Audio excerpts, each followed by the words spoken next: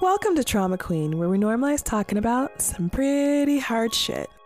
I'm Jamanika Eborn, your certified trauma queen. I've been working with survivors of assault for over a decade. This season, we will be talking about gaslighting with individuals from different backgrounds, identities, and life experiences. We'll talk about how the experience of psychological and emotional abuse can look different for every relationship. And like always, the focus will be on our journey to healing and finding support. In each episode, I'll give 3 new resources directly related to the topics we cover. For years, I've seen survivors portrayed without their voices being really heard. This changes now. Let's heal together. Hey y'all, I just want to give you a little heads up. We may be talking about some really hard things, so I want you to take heed and take care of yourself. If that means stepping away from an episode, if that means taking notes and looking back at things later, please do whatever you need to do for yourself. I want to shout out our sponsor, BetterHelp. BetterHelp is a platform that connects you with a personal online therapist or counselor. They have hundreds of licensed counselors, and you can connect with one within 24 hours. Cognitive therapies have been proven to be the leading, most effective treatment for PTSD, anxiety, and childhood trauma. I always recommend first seeking an in-person therapist, especially for crisis situations. But online therapy is also a very affordable and fabulous option. With BetterHelp, you can filter to find exactly what kind of therapist you'd like, and if it doesn't feel right, you can dump them and get a new therapist within 24 hours. You can video chat, talk on the phone, do in-app messaging, and it's available for desktop or mobile. Go to betterhelp.com/queen, and that's betterhelp.com/QUEEN to find your personal counselor for as low as $35 a week. Welcome to season 2 of Trauma Queen, and today we're going to talk about why we decided on this topic. And I have one of my favorite humans across from me. Can you tell us your name and your pronouns? Hi, I'm Dan, and my pronouns are him or her. Oh, beautiful. I love options. So let's talk about why we decided to do the season, then we'll get into some other juicy stuff. Yeah, let's do it. Yeah. I love it, because we were originally going to do a season about consent. Correct. And then we decided to change it. Correct. Why? I'll tell you why. I got that. Tag me in. I'm in. Jam one. Thank you so much. I think because you brought it up to me and I was like, I'm in. I'm also normally in when Dan says things, but also it's really I know, nice. You're welcome. Also, there has been a lot of conversation about consent, but I feel like there hasn't been a lot of conversation about gaslighting. Yes, which I agree. think is wild. Well, I also got really into Leah Remini's Scientology and the Aftermath.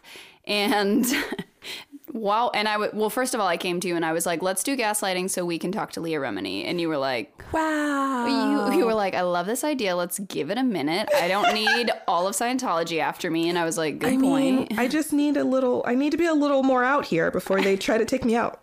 Exactly. So, but while watching that whole series, I was like, oh yeah, okay, this is just what it's like to grow up with abusive parents, or what it's like to be stuck in a business relationship with someone who is emotionally abusive. Like all of the tactics that were used on this large scale for this large group of people, I was like, okay, I've seen that in multiple religions, in households, in society at large. I was like, this everywhere. is huge. Yeah, exactly. Yeah. So for this research purpose of this, I actually watched the film Gaslight, which I'm surprised I haven't seen before. Same. But I have watched it 1.5 times now. And I am 1.5 times still pissed off because I don't know if you've all seen it. So the term gaslighting comes from the film, which originated as a 1938 play written by Patrick Hamilton. And then it was adapted into a film in 1944. So that is what I watched. If you're able to watch it and you can stand watching, basically just abuse, right? So if you can stand watching that, I like to watch really intense things. People cringe at me. It's life. But it's essentially a film where he is trying to drive her crazy. Yeah. So that he can commit her and steal her jewels. And it's like, right. It's like the light comes on at night and he takes a bunch of jewels. And then the next morning she's like, did you see the light come on and somebody steal jewels? And he was like, what are you talking about? Yeah. I didn't see anything. And I think it's really important to note that gaslighting is a very gradual thing in a relationship. And it may seem like harmless at first. Like in the beginning, he's just like, oh, sometimes you forget things. And she was like, I do? He was like, yeah, you forget things. She was like, oh, I must have forgotten that I forget things. Like, no, you did not. You did not, because you don't forget things, because he's crazy and an asshole and doing all these things. Yeah, I said it. So he's playing you. But so I wanted to note, over time, these abusive patterns continue and a victim can become confused, as seen in the film, anxious, as seen in the film, isolated, as seen in the film, and depressed, as seen in the film. As seen in my life. Like, yeah. And you can lose like a big sense of what is real around you. And then you start relying on this abusive person because they have made it that way. Right. So, I mean, maybe you're listening and you're like, oh, shit. And that is why we are having this conversation. So we can have these oh shit moments. So we can reclaim who the fuck we are from these shitty people and shitty relationships that are trying to take us from who we are. Exactly. I think in the first season I mentioned that the way that I recognized I was being abused with my mom, business partner, relationships, with like anyone who was emotionally doing shit like that to me, was from reading an article in Teen Vogue called How I Survived Gaslighting. And like the person who was manipulating me was like, you need to read this. It's about your mom. And I was like sitting in the back of their car reading every line, being like, oh my God, oh my God, oh my God. This is like shit that you say to me every day. It was terrifying. So, I mean, since you've already started this conversation, this episode, I know the first episode was just us talking about like the show, but this is also kind of like a bonus gift. You're all welcome, because manager Dan was willing to share you can't say they're very excited right now, sharing their story. And so in each episode, you will hear me ask the same first question. What is gaslighting to you? Oh boy. I mean, it's a lot of different things. To me, it's very confusing, and both the term, because I feel like it's so broad, and also the experience of it. Like when I think of gaslighting, I can immediately think of like 3 different people in 3 totally different circumstances. And, I have like the experience of my mom, who was bipolar and alcoholic, and I think had her own version of PTSD that wasn't diagnosed. And like as she became sicker, she became more distanced from reality. And also she was very pathological. So like there were times where I was like being lied to that I didn't even know it. And then there were other types of gaslighting where it was like my mom would say, this is the right thing to do. Be nice to everybody. Don't say mean stuff about people. And I'd be like, okay. And then we'd like walk 2 steps and she would like make fun of the way someone looked. And I would be like, you just said what? You are going backwards. So it's like tiny stuff like that. And then it's like me confronting my mom. My family and I tried to have an intervention with her at one point, which I would like literally never recommend to anyone. Why? It was just, I don't think it's right to come to someone when they're in, like with an addict in particular, like when they're in that place. My mom was very, very drunk, and then like 7 of us ganged up on her to be like, you have to stop, you need to be better. And also, I come from the point of view where my family made me kind of talk to my mom the most, and I was like 20 years old, so that was also really difficult. Yeah. But it's just like somebody's going to be, if you have 7 people telling someone what to do, they're going to be defensive. And when they're, I would be. Yeah. And when they're not in their right state of mind already, like, of course they're going to be defensive. But in that moment, being like, I was left alone as a kid from age like 2 until like 12 or 13. And my mom was like, no, you weren't. And I was like, what? I was like, yes, I was. And she was like, I never left you alone once. And I was like, what? And then luckily my aunts were there to be like, yes, you did. Like, what are you talking about? But still, even having them there as backup, I was like, am I wrong? And stuff like that would happen all the time. So I have so many childhood memories that I'm like, what? Because my mom told me they weren't really my memories, but they were. So it's just like, what is gaslighting? It's a trillion, bazillion, bagillion different things. I mean, it really is though. Like there is no just like one way that it can look in every relationship. So I want to ask you, like, why do you think your story needs to be heard? I just have so many different stories, and I'm like, maybe you should ask me at the end of the episode when we figure out what the fuck we're talking about. I'm into it. Because, like, my experience with my mom, I think is really important because I wrote a piece about grieving my abusive mother a couple of years ago, and people just don't talk about that. And it was also really complicated before I even got to that stage when my mom was still alive and she was being, you know, the older I got, it was almost like the more verbally abusive she got. It was like tricky and confusing when I was a kid. And then as I got older, it was just like lashing out, saying terrible things to me, doing awful things, like sending me stuff, making me feel guilty. It was like big, big, big. And it was really bad for my physical health and my mental health. And when I was looking up, like, when it's time to leave a partner who is like emotionally abusive, it was like immediately. And I looked up specifically like alcoholic and bipolar, and I was like, what are the right moves? What am I doing? I wanted to make sure that I was like still being a good person and still making sure, I don't know, it was like a confusing, like, do I support someone or like how? And they were like, the best thing you can do for this person is let them lose you. Like to be there, and to every single time that they, you know, react huge or like get really drunk or have like a spell or whatever, every single time that's when you come back, that is teaching them, much like a puppy. Yeah, like a puppy. It's like if you only react when they're doing really bad stuff, they're like, oh, that's how I get your attention. That's how I get your love. Right. So everything was like, if you have experienced this for like 6 months straight, you need to walk away. Because they don't deserve you. Exactly. They deserve like the chance to see that they need to work on themselves. You know, everybody has to work on themselves. We're born into a traumatic world, right? Right.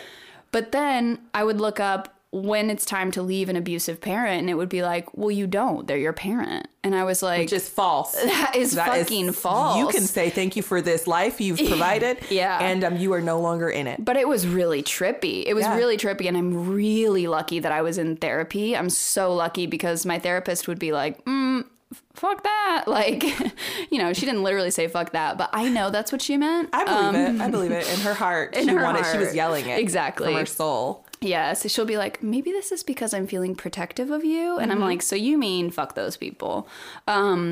But I was really lucky. And also I was like, because what was happening with my mom was directly reflected in a business partnership that I had. Do tell your business to me. Yeah, my business. It's just me and you. It's just me and you. No one's here. Well, I was just in a situation I was being really manipulated in similar ways. And it was my therapist that was like, oh, it seems like they have the same kind of version of competitiveness with you that your mother does. And I was like, my mom has competitiveness? And I was like, what? Like, how? And my therapist is the one who would be like, well, you just said, like, you know, you were on stage and you told this story, and then you came back home and you checked Instagram and that person told your story as if it was theirs. And I was like, yeah, that did piss me off. And she was like, and that's not, I mean... The argument was kind of like, well, we work together, we share this stuff, and my therapist was like, no, we don't, like share the same story. Your stories, your jokes, your words are yours. And I was like, right. And then there were also like when I was younger and I would write something, and I have a learning disability, which I understand now, but at the time I didn't. And also it's like the way school is set up, pretty much everyone has a learning disability because no one can fucking learn that way. And they push white supremacy at people. I'm just gonna exactly, and that's not helpful to anybody. So I would like write stuff. It would take me a long time to write things, but I would write stuff and my mom would be like, are you sure you don't want me to rewrite this for you? And she would like make a bunch of notes on my paper, and she was always like, what are you saying? Like that kind of thing. And then I was in a business partnership where I was writing with someone, and they would always be like, maybe I should change the way this is phrased just because it doesn't really make sense, or maybe you can explain it to me again. And I would be like, what? So it sounds like they everyone was like trying to make you feel like you weren't as amazing and intelligent as you really are. Exactly. And intelligence is so varied. It's like, Yeah. it really isn't books and writing stuff, you know? So it was, even if it was focused on books and writing stuff, like, even if I didn't have the ability to write anything, that has nothing to do with how much I know and how like smart skill. and brilliant I am. Exactly. It's one skill. So I was just being really held down. It was like, well, the word like stupid and the word dumb are two things that I take very personally, because that was a way that my mom treated me and made me feel. That was the way my business partner treated me and made me feel. That was a way, like, I've had more than one friendship where I like say something and someone's like, oh boy. And I'm like, okay, like, sorry I spoke out loud. And it's really just kind of a control thing. Yeah. So those people really, like, they aren't here for you. And Exactly. it takes like a long time, because we want to have the relationships with these Exactly. individuals. Yeah. And you're like, I'm supposed to like want to be attached to my mom. I'm supposed to want to work with a business partner, because, you know, we've all had tricky business partners in the world. Tell me about it. I don't. I'm not here. I'm asleep. But it's scary to know that sometimes the people that we love the most are the ones that are actually out to hurt us the most. Do you think your mom knew what she was doing? I think that there were times in which my mom manipulated a situation on purpose, but I don't think that she was like, had like cognitive awareness of what was going on. I think most people who become abusers, it's because they were abused and they are just reliving that cycle instead of turning inward and making sure that they're like not doing that anymore. Like once you get to a point, I feel like you can go one of two ways. You get to a point where you're like, oh fuck, I'm being fucked with, like I've been abused. And you either decide like, fuck those people and fuck anyone else who comes over here. And you're like, I'm gonna live my life and I'm just a victim. Everybody is fucked with me and fuck anybody else who like comes this way. Or you're like, fuck that experience. Like, I'm not going to experience that anymore. I'm not letting anyone around me experience that anymore. Like, my relationships are not going to be like that. So I feel like my mom slowly realized, like, oh, I've been abused, and was like, fuck these people. And also, like, you have to think about societal abuse too, like growing up a woman, like we were poor, we were like broke, we were sleeping on couches, staying with friends. My mom and I shared a room for a really long time. Like, we were broke, and she was a woman in the South, and she was obsessed with finding a husband because that's what society tells you you're supposed to do to make it in the world, honey. It was the 80s and the 90s, and that's, if you want to be a woman with money, that's what you got to do. You got to get a husband. You can't get your own or anything. Exactly. Exactly. 2018, shitty year, but thank you. Yeah, seriously. I know you keep bringing up like your therapist. Were you ever able to get like any type of like support besides like from your aunts being like, hey, actually this shit did happen? But like, did you ever get any like therapy during this, or was it only after? No, it was way, way after. When I was younger, I mean, my family would just disappear for chunks at a time because my mom would do something really awful to one of my aunts, and she would be like, I'm not fucking speaking to her anymore. And so like for a couple of years, I would only see them at Christmas. Sounds like isolation. Yeah. I mean, there was a lot of that. My mom also kept like my bio dad from me. We had to go to court when I was like 6 because he was like, you won't let me see my daughter. And she was like, you won't pay child support. And he was like, I'm in the military. It literally comes out of my check and sends to your house. It has nothing to do with me. Yeah. And then I had to go live with them for a year. And then I came back, and that was like bizarre to be 7 and living on a military base in Germany with like people that, to be honest, I don't know. Right. And so there was that. My mom was also a runner. We lived in probably 11 different places before I was 9 years old.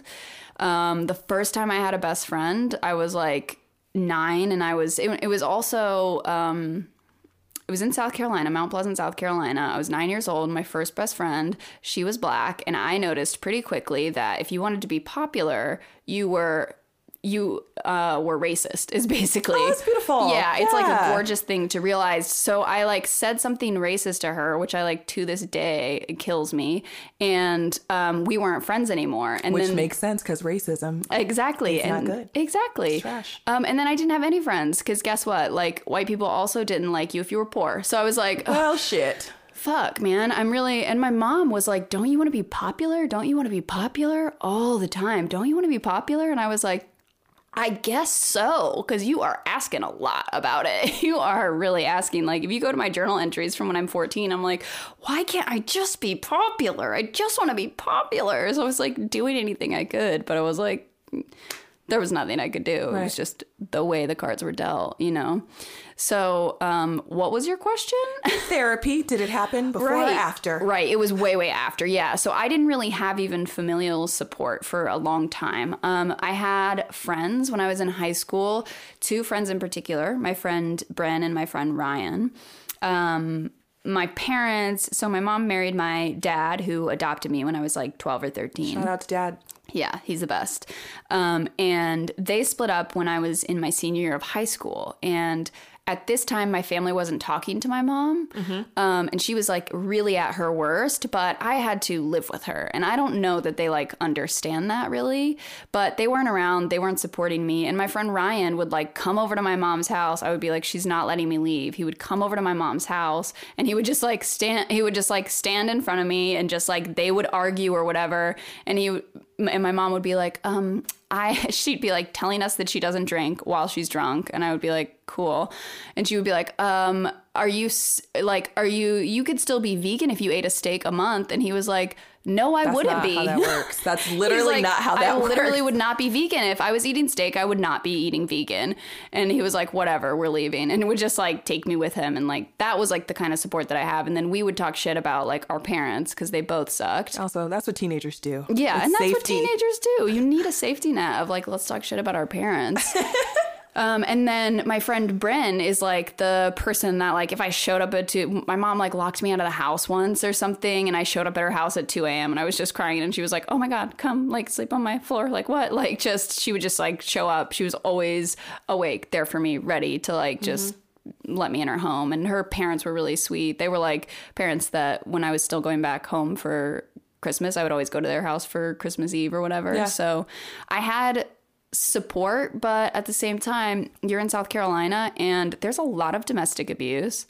There's a lot of alcohol abuse. It's very normal and it's very normalized and it's very much like, let's joke about the person who's an alcoholic. Like, it's not something that people really know to be afraid of, I don't think. Because it's so normal. It's exactly. Like, oh, they're drunk. Well, that's regular. It's Thursday. Exactly. And the thing that's not normal is therapy and seeking help. That's also common among just like, it's privilege, like having therapy. And I think it's kind of been like told also like in the Black community, like we don't get therapy. Like you figure that shit out or you don't. Right. And, you know, that doesn't work. But also, like, if you can't afford it, and that's why I'm so glad, like, BetterHelp exists because it's affordable and there's these centers. But it's never, like, told that that's an option to us. Like, you're just like, well, I guess I'll just make it or it don't. Was never, the first time I ever even sat in a therapist's office was... I was supposed to move to Chicago. I had like moved back home for a few months and I was supposed to move to Chicago. It was like the big thing I was doing after college. I was really excited. And my mom was like, you know, at her worst. It was pretty much like I turned 15 and things got bad and they never got better. And I was like about to move to Chicago. This was a few months after my family had done this intervention and she'd stopped speaking to everyone. And then like 2 days before I was supposed to move, she was like, okay, I'll go to therapy if you go with me. And I was like, all right, fine. So we booked a therapy appointment the day before I was supposed to go to Chicago. We went to the therapist and my mom was like, she hadn't been drinking for like 8 hours or something like that, like not that long at all. And she kept having to like go to the bathroom because she was so nauseous and she was so sick the whole day. And we were like sitting there. Yeah. We were sitting there with the therapist and she was like, she left the room and the therapist was like, is your mom being truthful with me? And I was like, no, not about anything. And she was like, what has she not been truthful about? And I was like, well, it's big stuff like her drinking. And then it's also smaller stuff. Like she said she had 1 sister and 2 stepsisters, but she has 2 half sisters and 1 stepsister. Like stuff that just doesn't like things you don't need to lie about. Yeah, things there's like no reason, nothing's going to happen. Like what? And she was like, okay, so I'd like you to, let her know when if she said something that's not truthful, will you tell me while she's in the room? And I was like, I don't think I can do that. Like, I don't think I can tell my mom that she's lying. Like, I was so freaked out. And then even in that like small conversation, the therapist was like, I can't help you. You need to go to rehab. Like, I can't help you until you have your alcoholism under control. And my mom was like, all right, let's go to rehab right now. And she was like, will you drive me? And I was like, yes, I'll drive you. And so I drove her to the first rehab center. And we were like sitting on the couch. I was so fucking annoyed because I was like, my girlfriend's coming in town. We're supposed to like drive to Chicago. And I'm like sitting here in a rehab center with my mom. Like, fuck this life. And then my mom had a seizure and fell on top of me.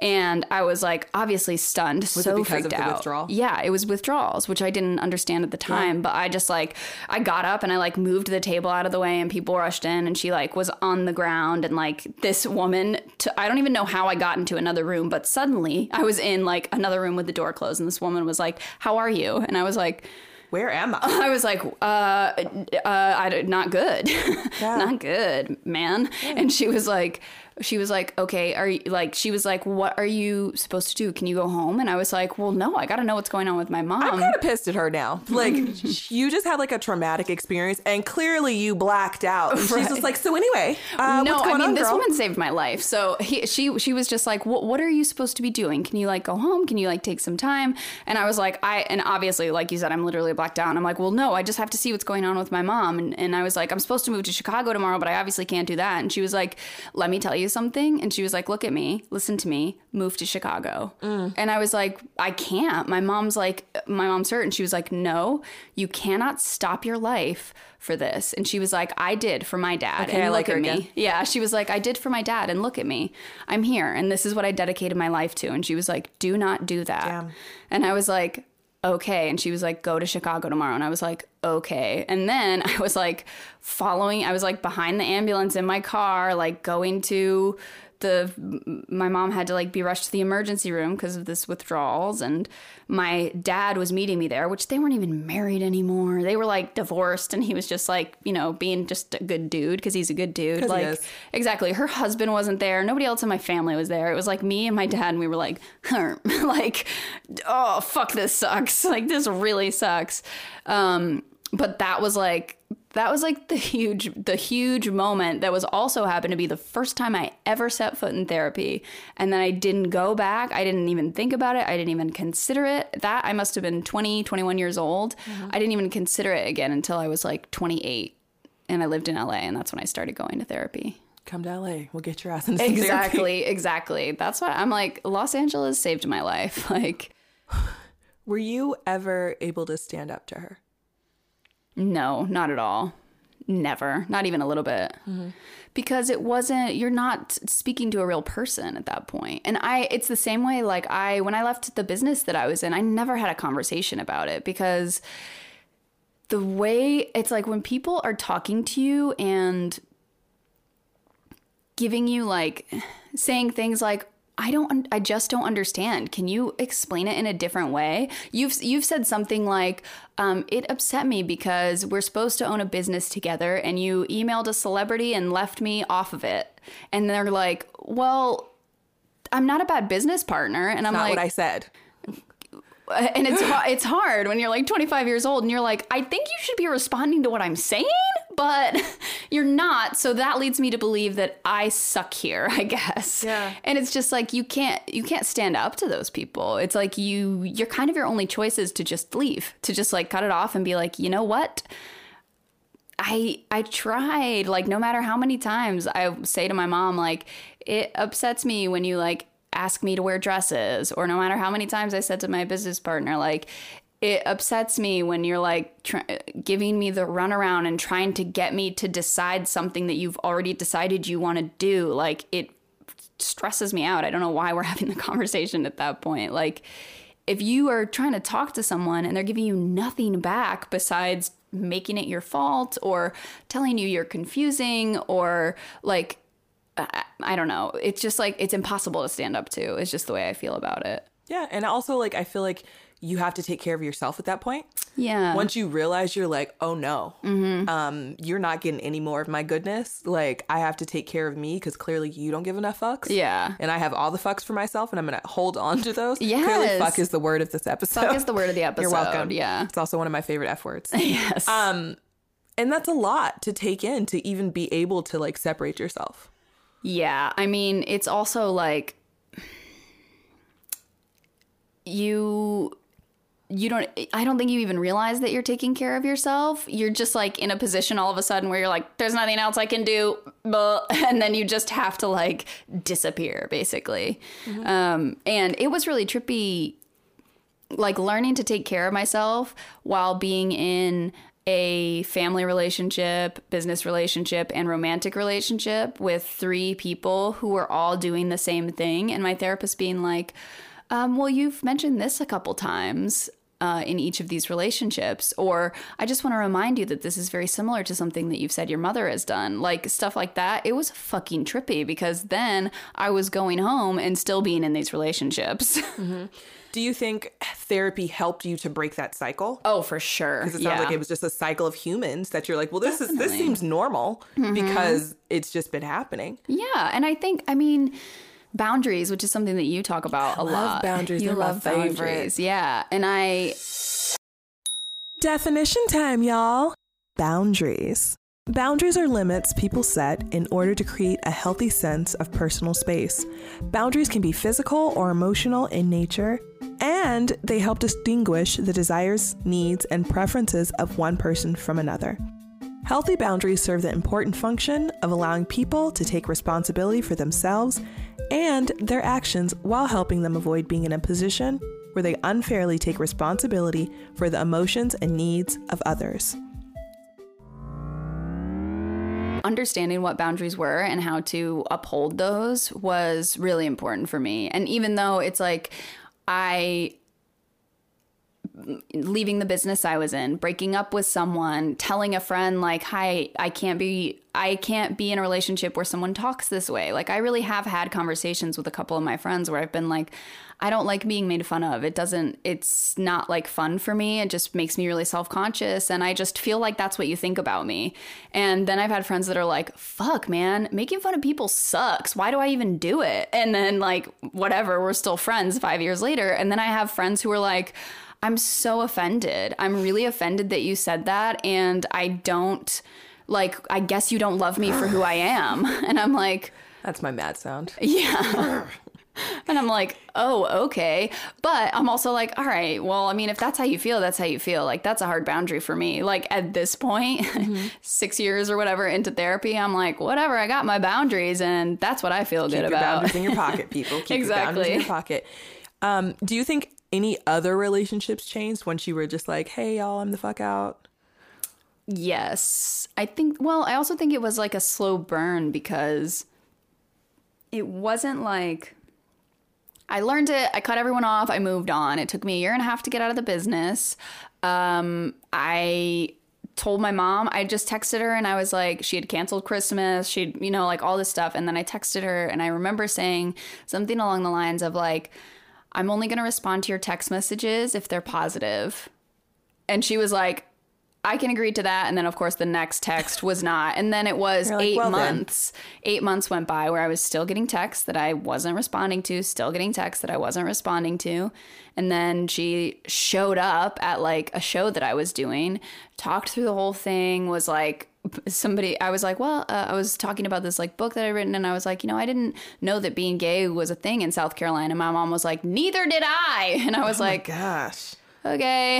You're like, can you throw things into the audience? Like reverse it? Yeah, reverse it. Exactly. And so like, and then I had to make the boundary again. And I was like, if I'm getting something positive from you, I will respond. Otherwise I'm not going to. And it was about 1.5 years later and then she died. So we never spoke again, basically. And the reason that we never spoke is because I held a boundary that was like, I only want a positive relationship. I only want this mother-daughter situation to be positive, and it never was. And it that helped me a lot with resentment too, because I think that in my mind I've always been like, I'll stop holding a grudge when you acknowledge what you've done, apologize to me, and we can have a conversation about it. And then I was like, oh, some people are never going to be able to do that. So if I'm holding on to resentment, I'm like tearing myself apart for no reason other than just like, what, to be able to be mad still? I don't know. So it's just being able to let go of resentment. It was that, I mean, the past few years of my life have all just been like, have you had another lesson today? Have another lesson. Here, it's in Variety. Lessons. Like, I think you said something really beautiful, though. Like the fact that boundaries are fluid, right? Like you can set a boundary and be like, this is how I'm feeling right now. But also you don't have to lock yourself into that specific boundary. Yeah. You're like, this is how, then I was like, okay, let's work on this. So I think that's beautiful because I feel like people don't, one, acknowledge or even realize that you can set boundaries. And they're like, oh shit, I can say a thing and stick to it. And then also be like, okay, well, I'm flexible here and I'm able to adapt and deal with this. Definitely. So that's amazing. So thank you for saying that. Yeah, well, I think also you can, once you kind of decide what your boundaries are, it is going to be different with every relationship. Correct. And I remember there was a time when, this is kind of where I started realizing stuff, is when I was talking to my therapist about how every time my phone buzzed, rang, if my phone lit up, I would be like, like I would just be, my whole body would tense up. I would be so freaked out and I like didn't want to see it because it was either like my business partner being mad because I like didn't do something, or because she suspected that I was not going to do something, or like my mom being stressed about something that happened 4 years ago that didn't actually happen, or like the girl I was dating who was like, we're not dating but can't wait to see our kids together, being like weird. I was like, whatever's happening on my phone, it's gonna stress me out, basically. And my therapist kind of talked to me about PTSD. I also told her about some fears that I had. I was really afraid of my mom having my address. I didn't want her to like show up and do something violent. 'Cause that's fucking real. It's very real. And my therapist was like, that's PTSD. Like, you know, you have PTSD. And I was like, I have what? You're like, whom now? I was like, Putana. PTS whom? I was like, but I didn't go to war. Because that's what they tell you. Exactly. And then as I started to research that more, I was like, oh, like, okay, cool. Something happened when I was in therapy. There was like a loud noise outside and I like jumped and I like looked over and like kind of like leaned back a little bit. And my therapist was like, does that happen a lot? And I was like, what? Does what happen? And she was like, do you get afraid a lot? And I was like, yeah, I'm scared of everything. My phone, my friends, my like, yes, everything fucking freaks me out. And that was kind of like the time where my therapist was like, okay, well, let's set a boundary with your phone. How about like just after 7 p.m., you don't look at your phone, and you can just tell your business partner, like, I'm not going to look at my phone after 7 p.m. And my business partner's response was like, I'm really glad you're taking care of yourself. What should I do if I really need to know something, though? Should I wait? You wait. Yeah, exactly. She was like, do I wait in the morning? Yes. Or can we schedule some days where during some times where whatever, like it was, I could, through setting boundaries, I noticed the control even more. Trying to break those boundaries. Exactly. Because now everyone in my life, if I'm like, I don't answer my phone after 9 p.m., everyone's like, okay. Like nobody gives a shit. And people will still like text me or whatever, but they don't expect a response immediately because Except if they're trying to feed you. Yes, exactly. That's true. Like you me. did text me yesterday and said, let me feed you. I'm just saying. And then I said, I just ate. And you said, then let me feed you in a couple hours. And it worked out. It and did. I adapted to my friend's boundaries. Exactly. Boom. Lessons See? learned here. See? Do you have any regrets? No regrets. No, not at all. Love it. Yeah, it's like one of my mantras. It's tattooed on my arm. No regrets, just love. It's on my foot. No, I have no regrets. Wow, look at us. Look at us. Wow. Everyone's welcome again. I know, seriously. No, I don't. I mean, I don't think... right before coming in here, my girlfriend and I were listening to Thank You Next by Ariana Grande. I am so into that right now. Thank you, Ponytail. Yes. You nailed it. That is really, I mean, that is how I feel about so many relationships where I've like grown and learned things. And it was like, it was a trip, like leaving that business and then immediately still having to do business with the same people and coming up against like society gaslighting that which I just like did a whole tweet storm on this, but basically just being at a big queer safe space and having like a comedian do a bunch of racist shit and then me being like, oh, that's not right. We're going to apologize and not let that comedian come back. Oh, you're doing this. I'm loving it. Tell me more. And the answer to that was no. The answer to that was, we're not going to say anything. We don't want to throw Cameron under the bus. And you can't see me, but I'm clutching. I started my glasses. Now I'm at my fake pearls. Right, exactly. It's you here. did. You're It's right happening. there. But they were like, we don't want to throw her under the bus. And I was like, oh, so you just want to throw every single person of color under the bus who's here and who thought this was a safe space and who now has to be like, cool, you're cool with those jokes. Great. Love this place. And I was like... And so it was complicated because I was like, okay, I just left this business. Now I have to do business again with this person. And they're to my face telling me like, no, we don't want to throw a white person under the bus. We would rather expense every single other person here who believes that they're safe. And that was fucking trippy because they were the people in power. Like, it was their camp. It was their space. So all I could do, I mean, I still got on the mic and said something. Yeah, I love it. I still said something, but it's like, that is nothing compared to the people who run the camp being like, we're sorry, we're not going to let this happen again. It's nothing. So it was so confusing because it was like, I figured this out. I know what relationships I want. I'm setting boundaries. And then I was like, oh, I'm still trapped by these people.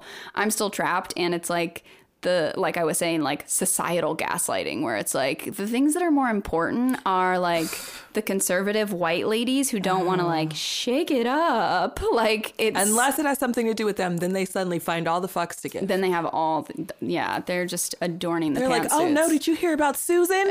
You're like, no, but I heard about Tasha. Yeah, exactly. Exactly. And so that was like, I mean, it's all been such a head fuck. It's all been such a head fuck. No regrets, though. Like, the only thing I regret is I wish that after that person had left the stage at this camp I'm talking about, I wish that I would have said, those jokes were really inappropriate and not inclusive, and this is an inclusive space. Mm-hmm. Shout out to everyone who left the room for making it clear that this was uncomfortable. Like, I wish I would have said something just right then. And I wish... No, I guess I don't wish that I would have like left the business earlier. I don't wish that I would have stopped talking to my mom earlier. I think everything happened in the timing that it was meant to. Yeah. Yeah, but I think that if I don't continue to talk about it and don't continue sharing stories and don't continue helping people recognize it in their own life, I think I will regret it. Yeah, I think there's so much healing, and that's why the show exists. Mm-hmm. There's so much healing in hearing other people's stories. Mm-hmm. Because we can identify ourselves in stories and be like, I didn't, oh shit. Yeah. Because that's what this show is. Like, I want people to have these oh shit moments to start the transition to change. So talking about change, like, what would you, if you could, like, see someone, because you may see some people, I don't know. I've seen people, yes. You've seen people experience these things. What would you say to them? Or like, how would you support them? Like, how do you support someone that you know is being gaslit?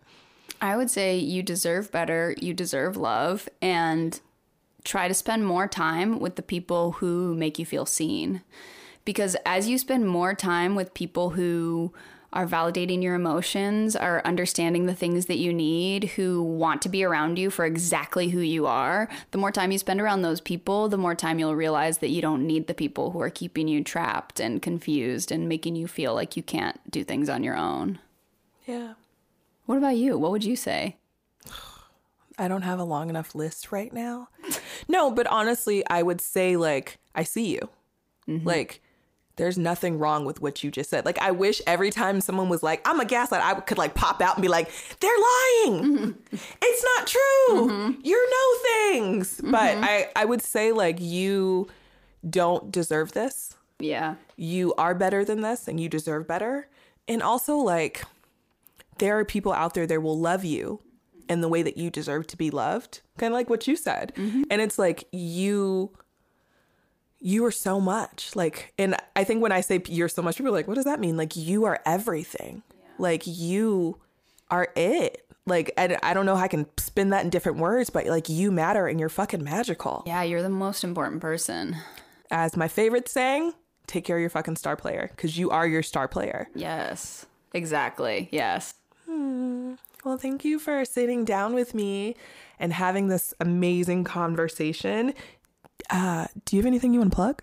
Oh, I guess just follow me on Instagram at Boy God King, and if you're inspired, you can Venmo me $2.50 for a root beer. So. Oh, beautiful. Yes. One does love a good root beer. I do. That's what I'm doing right now. I'm like, because, people will be like, let me buy you a beer. And I'm like, I don't drink, but I do drink root beer. Fabulous. I've so far been able to get like 6 root beers in the past week. Have you tried different root beers? Are you on like a root beer tour? I am a little bit on a root beer tour, yeah. Wow. I'm trying to get the ones that are in the short squatty bottles next. Okay. Yeah. Virgil's is great. Maine root beer is fantastic. Look at that. Recommendations, everyone. This is VIP service. It really is. I had like an age-old fountain root beer the other day, just like right out of the machine. Boosh. With a little flexi straw, a little plastic flexi straw. It was delicious. Wow. This is happening in 2018, y'all. Everything isn't shitty. Wow, I can get a root beer. So I want to again thank Manager Dan for coming through and blessing us with their story. I hope you were able to take something away from that. And if you know someone, support them. And as promised, I have 3 resources to share with you. The first one being Complex PTSD From Surviving to Thriving, a guide and map for recovering from childhood trauma, a book by Peter Walker. Actually, Pete Walker. I apologize, Pete. The causes of CPTSD range from severe neglect to monstrous abuse. Many survivors grow up in a house that is not a home, in families that are as loveless as orphanages and sometimes as dangerous. If you felt unwanted, unliked, rejected, hated, and or despised for a lengthy portion of your childhood, trauma may be deeply ingrained in your mind, soul, and body. This book is a practical, user-friendly self-help guide to recovering from the lingering effects of childhood trauma and to achieving a rich and fulfilling life. It is illustrated with examples of my own, which is Pete, and clients' journeys of recovering. This book is also for those who do not have CPTSD, but want to understand and help a loved one who does. This book contains an overview of the tasks of recovering and a great many practical tools and techniques for recovering from childhood trauma. And second, if you can, like I said, watch the film Gaslight. I had to look it up on Amazon Prime, but I guarantee you will learn some things. You may walk away pissed off, as I did. And last but not least, a book by Shannon Thomas called Healing from Hidden Abuse, a journey through stages of recovery from psychological abuse. Within every community, toxic people can be found hiding in families, couples, companies, and places of worship. The cryptic nature of psychological abuse involves repetitious mind games played by one individual or group of people. So, I hope you all enjoyed this episode, and we will see you later. Support for Trauma Queen brought to you by BetterHelp and, of course, you. If you'd like to become a monthly supporter, just click the link in any podcast episode description to support. Support our work. We are queer. We are trans. We are Black. We are POC. We are survivors. Our recommended donation is $9.99, but you can donate for as low as 99 cents a month. And as always, I have to give a shout out to the people that make this podcast what it is, and we can all be found on Instagram. Podcast artwork by Zoe Loves, ZOIELOVES, engineered and edited by Andy Alseri, ANDYALSERI, produced by Boy God King, BOYGODKING, and me, I'm your host, Jimanika, JIMANEKIA.